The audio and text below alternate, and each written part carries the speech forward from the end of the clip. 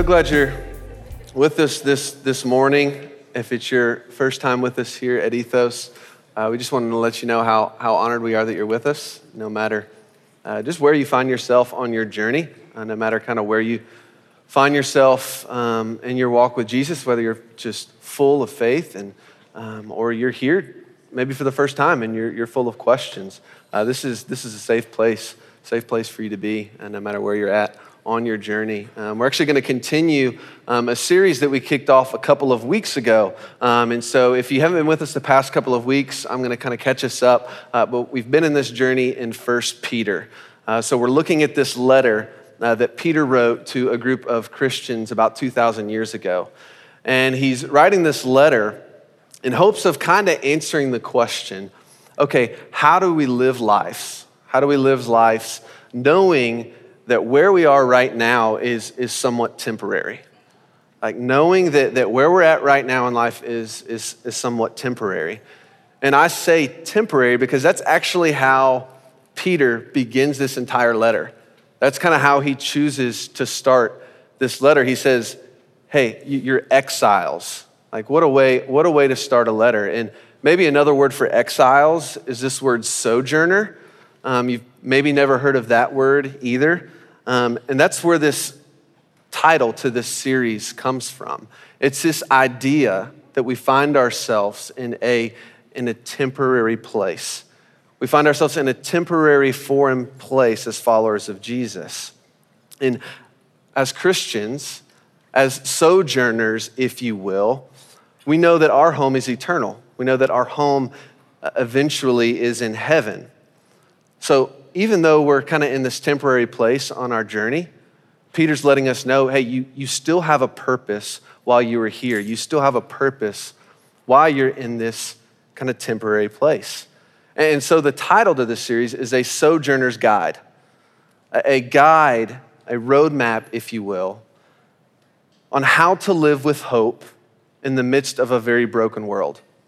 How to live with a sense of hope in the midst of a just very, very broken world. And I say brokenness because it doesn't take long when you look around, when you walk through life, to either see this brokenness or experience this brokenness. And I know a lot of your stories personally. And so I know that brokenness is a part of your life's journey up to this moment. And so today we're kind of getting to the first verse here in 1 Peter that highlights essentially one of the main themes, if not the main theme here in 1 Peter.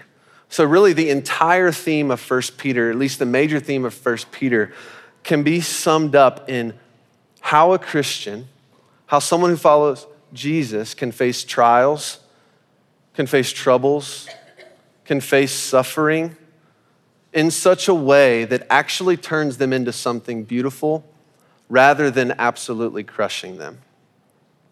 You see, Peter, he's writing to a group of people who haven't just experienced a bad day, haven't just experienced a bad week. In fact, this group of people that he's writing to, they've had a pretty horrific decade. They have been facing this unbelievable political pressure. They've been facing this unbelievable persecution for their faith and what they believe in. They've lost family members. They've been just staring kind of face to face with suffering, with trials, with tribulation for a pretty long time. And so Peter, knowing their story, knowing where they find themselves, and I think where all of us either have or will find ourselves, he sits down and he writes this letter. And he's heard their story, he knows their story, and so he sits down and he writes this letter of encouragement. And so I want us to get to the heart of Peter's message this morning.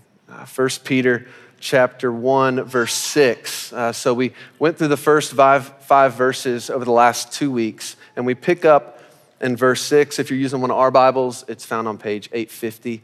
If you don't have a Bible, feel free to grab one off the table.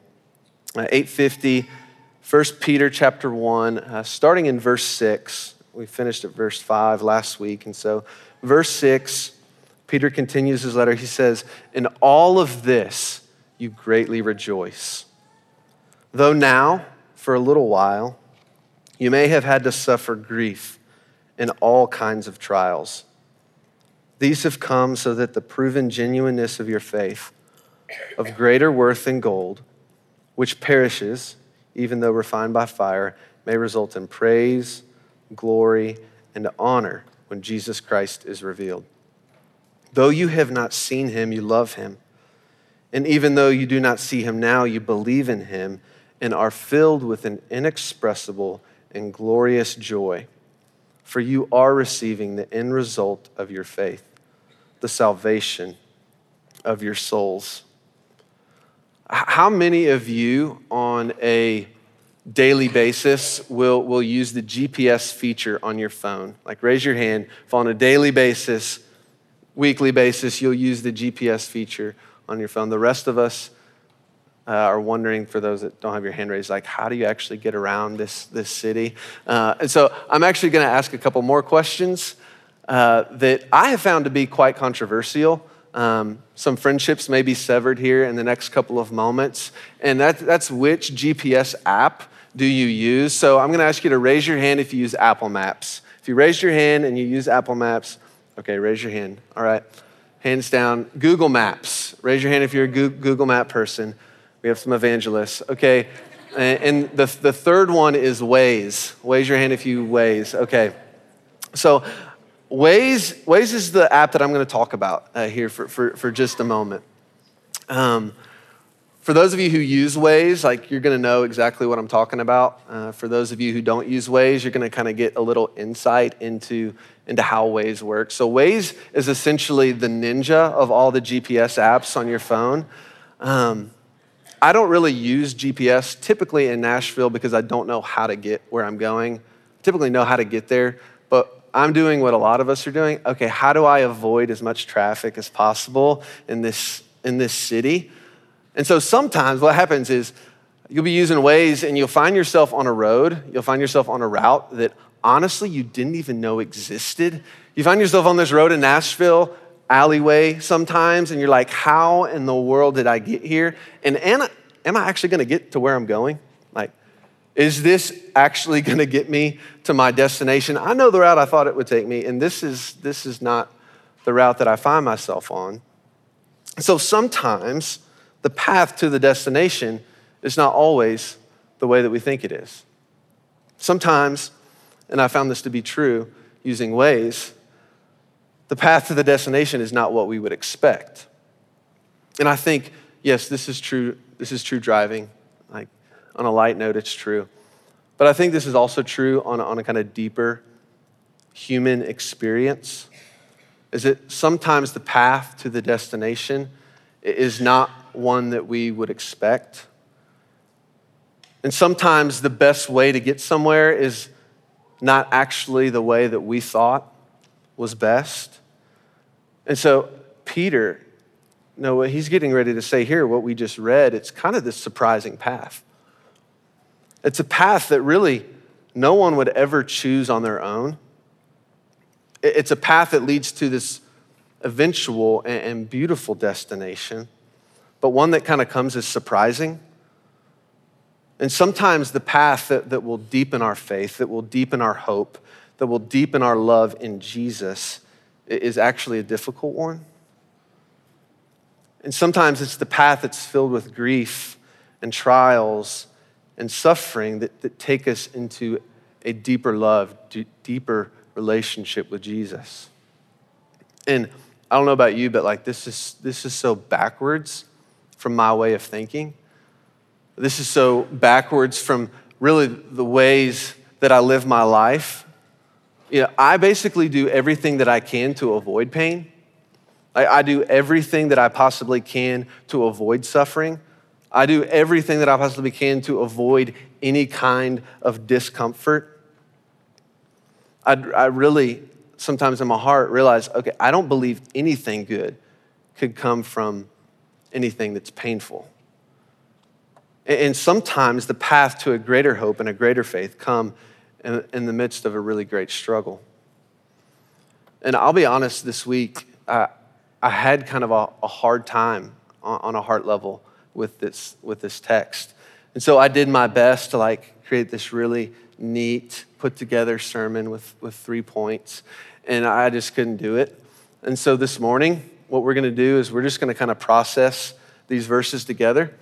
I'm just gonna make some observations.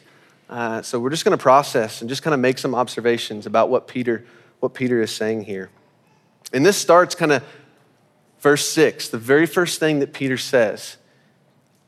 He says, "In this you greatly rejoice." That's where we picked up off at.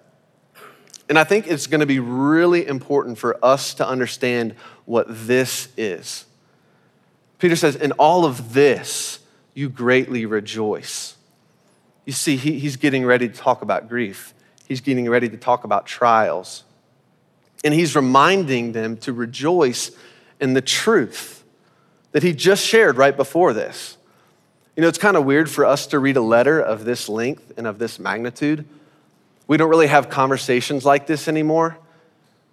So Peter is in some ways having to anticipate the questions that they're going to be asking. So in real time, as he's writing this letter, he's anticipating what it is they're going to be thinking, what it is they're going to be thinking in their heart. And so he reminds them, he knows where he's getting ready to go. He says, hey, in this you greatly rejoice. And this is important for us to understand in the midst of the conversation we're having today. And this is kind of my first kind of observation that I made this week, is that in order to be able to endure suffering and trials, it's important to know our true identity according to God and His Word. In order to be able to endure suffering and trials, it's important for us to know our identity and truth of who we are in light of God's Word. Because sometimes, in the midst of the fire, in the midst of the trial, it's easy to forget truth because it will often not feel very true. At least that's from my experience. And so let's look at what this is. We have to remember what this is in order to be able to grasp this conversation that Peter's getting ready to take us into. And so he says, this is, you are chosen by God. It's how Peter starts the letter.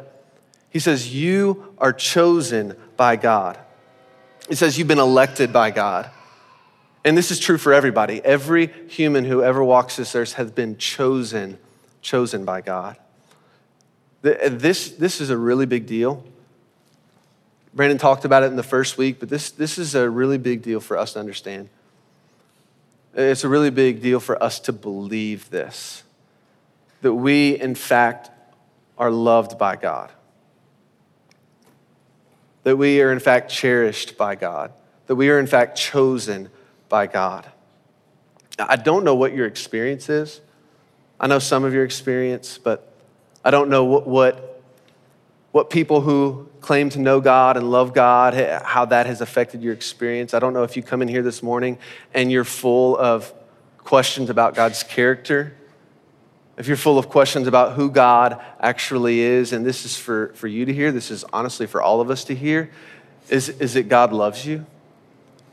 Is it God, He looks at you and He loves you, period. Before you could do anything to earn His love, before you could do anything to earn His affection, He looked at you and He loved you.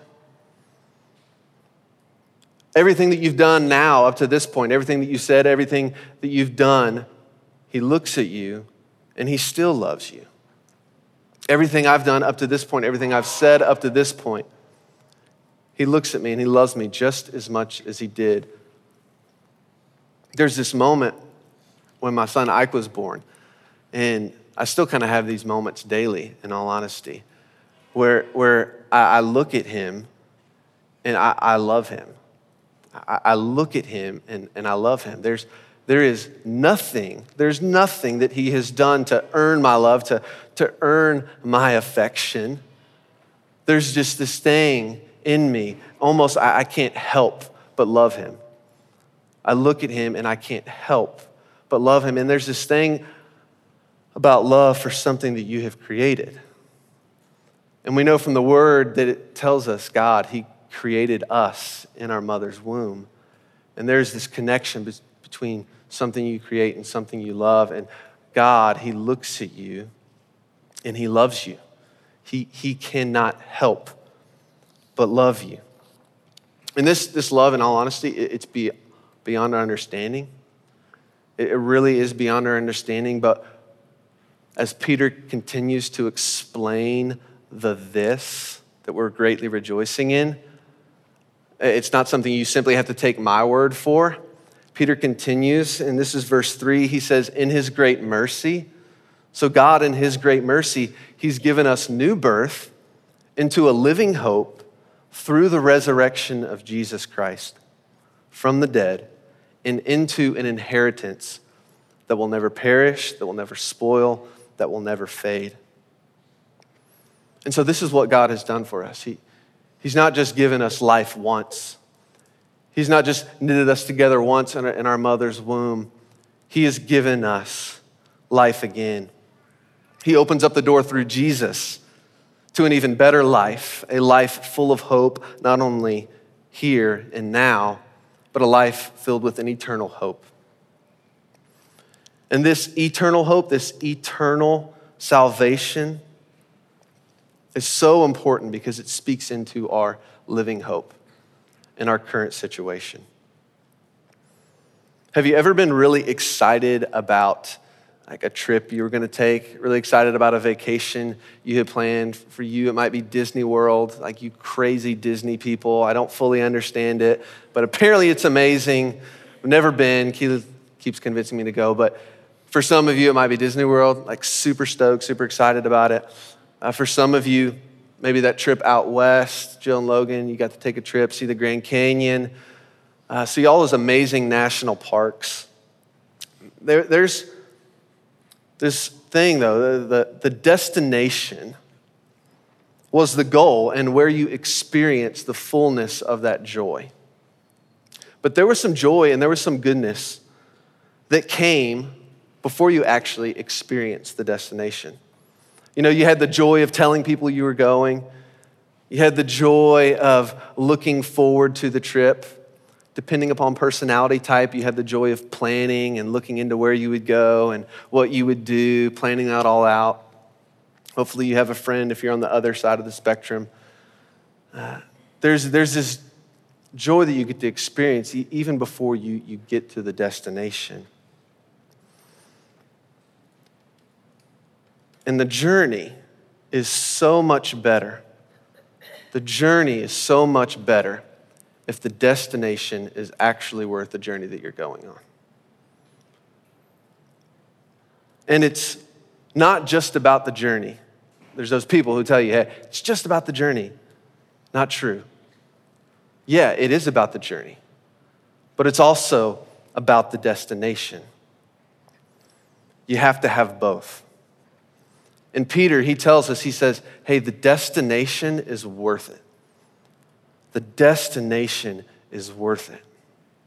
You have an inheritance that will never perish, that will never spoil, that will never fade.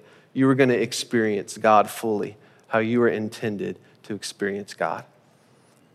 He says, but you're gonna experience fruit on the journey. You're gonna experience some of the fruit of the destination while getting there. The journey will be filled with fruit of the destination, but sometimes the journey looks different than we ever could have imagined. You know, the journey ends up looking different than we ever could have planned for, right? And Peter, he reminds us of our identity in God.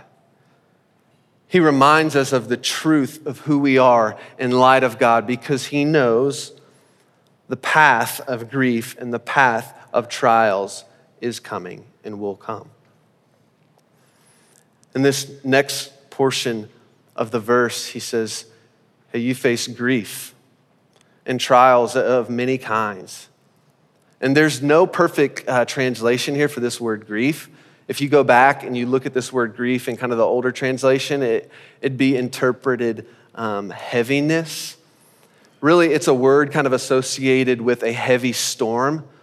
So it's this idea that You know, when a river is running clean and a heavy, heavy storm, heavy rainwater comes, what it does is it causes turmoil within the water and causes kind of the muck, the muddiness, the crap on the bottom to kind of be flushed up. And so it's no longer blue and clear. It kind of becomes muddy and murky. There's this turmoil that happens, and that's the word here that Peter's using. So the waters are troubled, so to speak. So as he says, in this you greatly rejoice. And we just talked about what the this is. It's what we talked about the last 2 weeks. In this you greatly rejoice, but you're experiencing distress. You're experiencing trouble. You're deeply disturbed. You're in grief. You're in pain. And so kind of my second observation that I made this week is that as followers of Jesus, we should expect, we should not be surprised, and we should realize that this is not something that we can avoid. Grief, pain, trials will come our way because that's how the life in this broken world operates. But this is such a paradox, right? It's kind of a paradox. Not a contradiction, but the fact that you're rejoicing but you're troubled, that they're both a present reality. It doesn't say, hey, you're rejoicing now though you were troubled, or you're no longer rejoicing because you are troubled. It says, no, you're rejoicing and you're troubled. And you don't really see this anywhere else. You don't really see this way of living in other religions or in other philosophies. And something that I think we often do as a church, often do as a community of believers, is expect people to rejoice, but not expect them to be deeply troubled. There's this lie that I often think that we're fed is, okay, once you become a follower of Jesus, you may go through suffering, but you won't feel it. You know, you're simply able to praise God. You know, you cling to the victory, right? You just trust, hey, it's working together for your good, and so don't let it get to you. And Peter, he lets us know in this verse, this is just not accurate. In fact, I would kind of say that this attitude misses the beauty of life with Jesus. The word of God over and over and over again, if you read this, Christians don't just experience grief, experience trouble, they are actually affected by it. They are grieved by it. They are troubled by it. And one of the greatest pictures of this reality is Job. And if you've ever read the book of Job, Job gets to the point in his life, all of his children have passed. All of his money is gone. His life has completely fallen apart. And it says that Job arose, that he tore his clothes, that he shaved his head, and that he screamed. It says that he yelled. He fell to the ground and he screamed. And this is what it says next. It says, and Job did not sin. In all of this, Job did not sin. If someone were to grieve in this way within our community, if someone were to come in here on a Sunday morning and this be where their heart is at, if this be their response, what would our response back be? Would it be, oh, they've lost sight of the victory? They're not praising the Lord. You know, Paul, he tells us, he says, you know, you're persecuted but not forsaken. You're cast down but not destroyed. You see, we're perplexed, but we're in despair. And it's a really odd tension to be living in, right? It's a really, really hard tension to be living in. That those of you who are followers of Jesus would actually be more sad and more joyful because of the gospel. You see, you look at Jesus and you see someone who had perfect intimacy with the Father, who experienced perfect peace, uninterrupted peace. And what do you see Jesus often doing? Weeping. Why? Because he was perfect. You see, the more holy you are, the more perfect you are, the more you actually see and experience the brokenness around you. And I might argue that the gospel would actually make you a more sensitive person, a more feeling person. Because Christians, they don't just experience trials and suffering, they're actually affected by it. They experience grief. They experience being troubled. They see it around. And why would followers of Jesus be any different than Jesus himself? And what Peter tells us, he says, actually, your faith is going to be made stronger because of these seasons, because of this suffering, because of this grief that you're experiencing. And I cannot even begin to understand this on an intellectual level. If you understand this on an intellectual level, I would love to be able to talk to you. You need to be the one up here teaching and speaking. But what I have seen is this in the experience of people around me. I have tasted it in the experience of people around me. I have a friend who's kind of processing right now his dad's battle with cancer. And when they initially found out not long ago, he's just kind of processing out loud, just kind of filled with sadness, and he's filled with grief, and he's filled with heartache, telling me all of what his dad's feeling, what he's feeling. And then in the same conversation, he says, but my dad was sharing with me, who's a believer, he's never experienced the nearness of God more than he's experienced right now. He has never walked more closely with Jesus than he has right now in the midst of the worst news that he's ever received in his life. It's this faith that is being deepened and refined. Because we have to remember where Peter started. You have to remember where Peter started. All things in perspective of our eternal hope. You see, the Christian life, as much as we kind of try to make it a comfortable, plain, clean one, it's not. It's an eventful one. And this is why we have to hold and balance the grief with which we see and experience and walk in, and the hope with which we believe in and experience and walk in.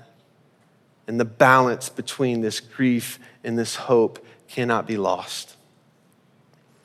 Problems begin to arise when the grief begins to overwhelm the hope.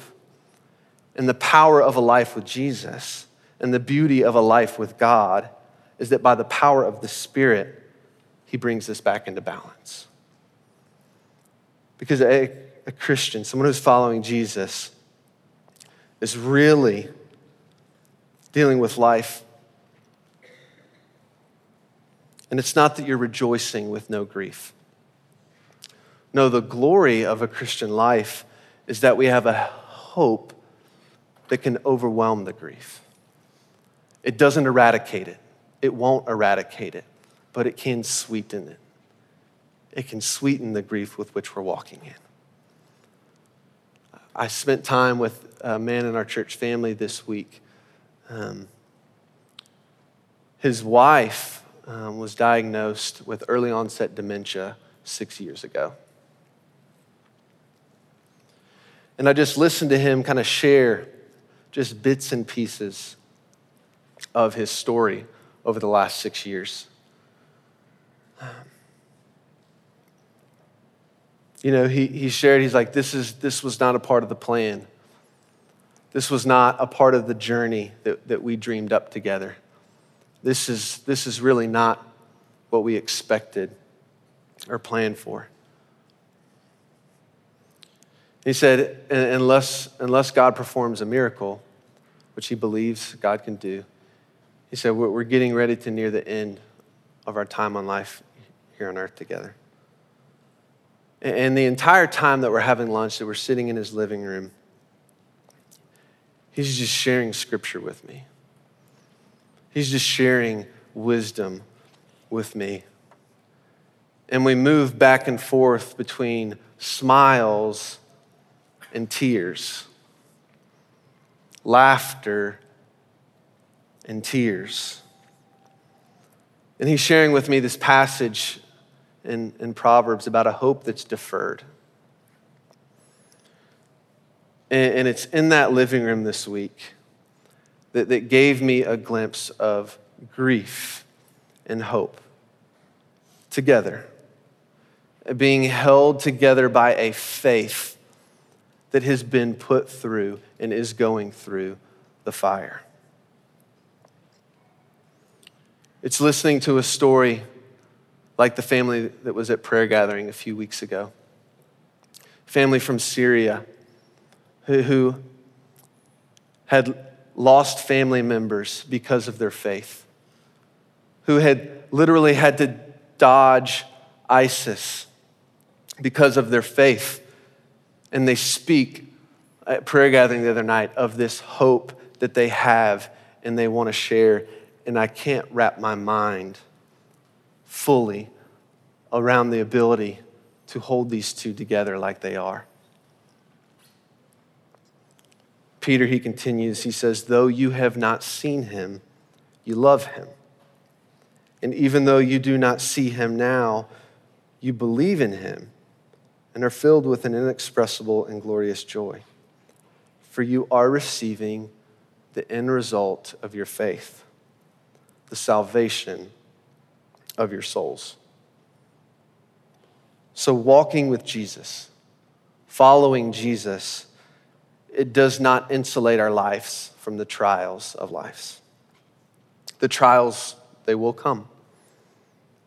But what is different as followers of Jesus is the comfort and the eternal perspective through which we walk through those trials with. Because we know that as followers of Jesus, we're not called to go on a path that Jesus has not already gone through before. He has walked through the fire so that when we walk through the fire, there is no question of where our hope sits. Our hope, both a living hope and an eternal hope, sits in heaven. Peter, he says, you are receiving the end result. No, not fully. No, not fully, but in part. And I'm not sure where you find yourself this morning. You know, you may be sitting here and you may have experienced grief and trial. You may have gone through that fire and you're sitting in this seat as a testimony of the faith that has bubbled up, the faith that has been refined. And we need you here. Like, we need you here. We need you sitting beside us. We need your testimony. We need your experience. You may be sitting here this morning and you find yourself in the midst of the fire. You find yourself in the midst of the trial.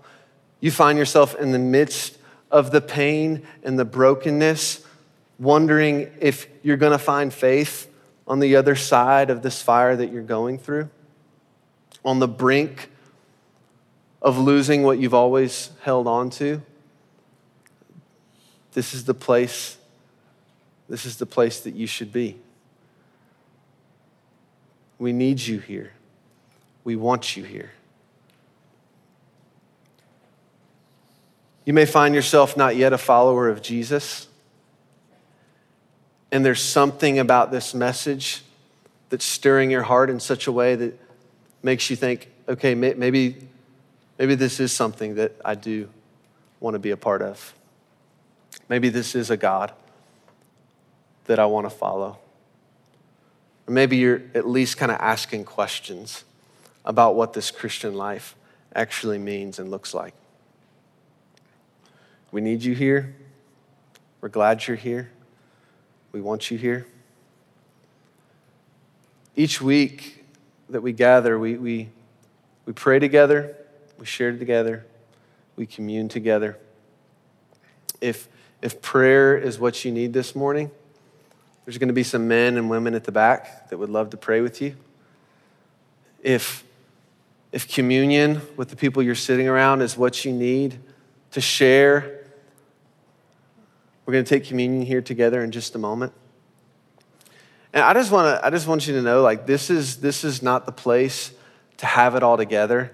Like, if you come in here feeling like, okay, got to put my best face on, got to act like everything's all right, like, it could not be more of the opposite. This is the place where you can fully be yourself, no matter where you find yourself. And so each morning that we gather, we go to the table around the room. We go to the table which reminds us of this. It reminds us of why we can greatly rejoice in the midst of some of the worst things that we experience. And there's this prayer that I've prayed in a time of just group prayer. And it was a prayer in just light of Jesus, in light of his resurrection. I have hope for blank. So I don't know where you need hope this morning. I don't know where you find a lack of hope this morning. But as we go to the table, the prayer that I want to invite us to pray is this prayer of hope. In light of the brokenness, there's a lot of hope needed in this world. So the prayer might go like this for you. In light of the resurrection, I hope for seeing a family member that I lost. In light of the resurrection, I have hope that one day human trafficking will no longer exist. In light of the resurrection, I have hope for blank. So it's at the table that we gather, it's at the table that we have hope. And so I just want to invite us as we stand together and take communion to share wherever it is that you need hope in light of who Jesus is and what Jesus has done. I love you all so much. It's a joy. It's a joy to walk with you. It's a joy to be family with you. And so I'm going to invite us to stand right now. I'm going to pray for us. If you need prayer, come to the back. If you're bearing something that you need to offload and share, please come to the back and pray. And the rest of us, let's go to the table and share. In light of the resurrection, in light of Jesus, I have hope for blank. And so Jesus, we come to you this morning, just in need of the life and the hope that only you can bring.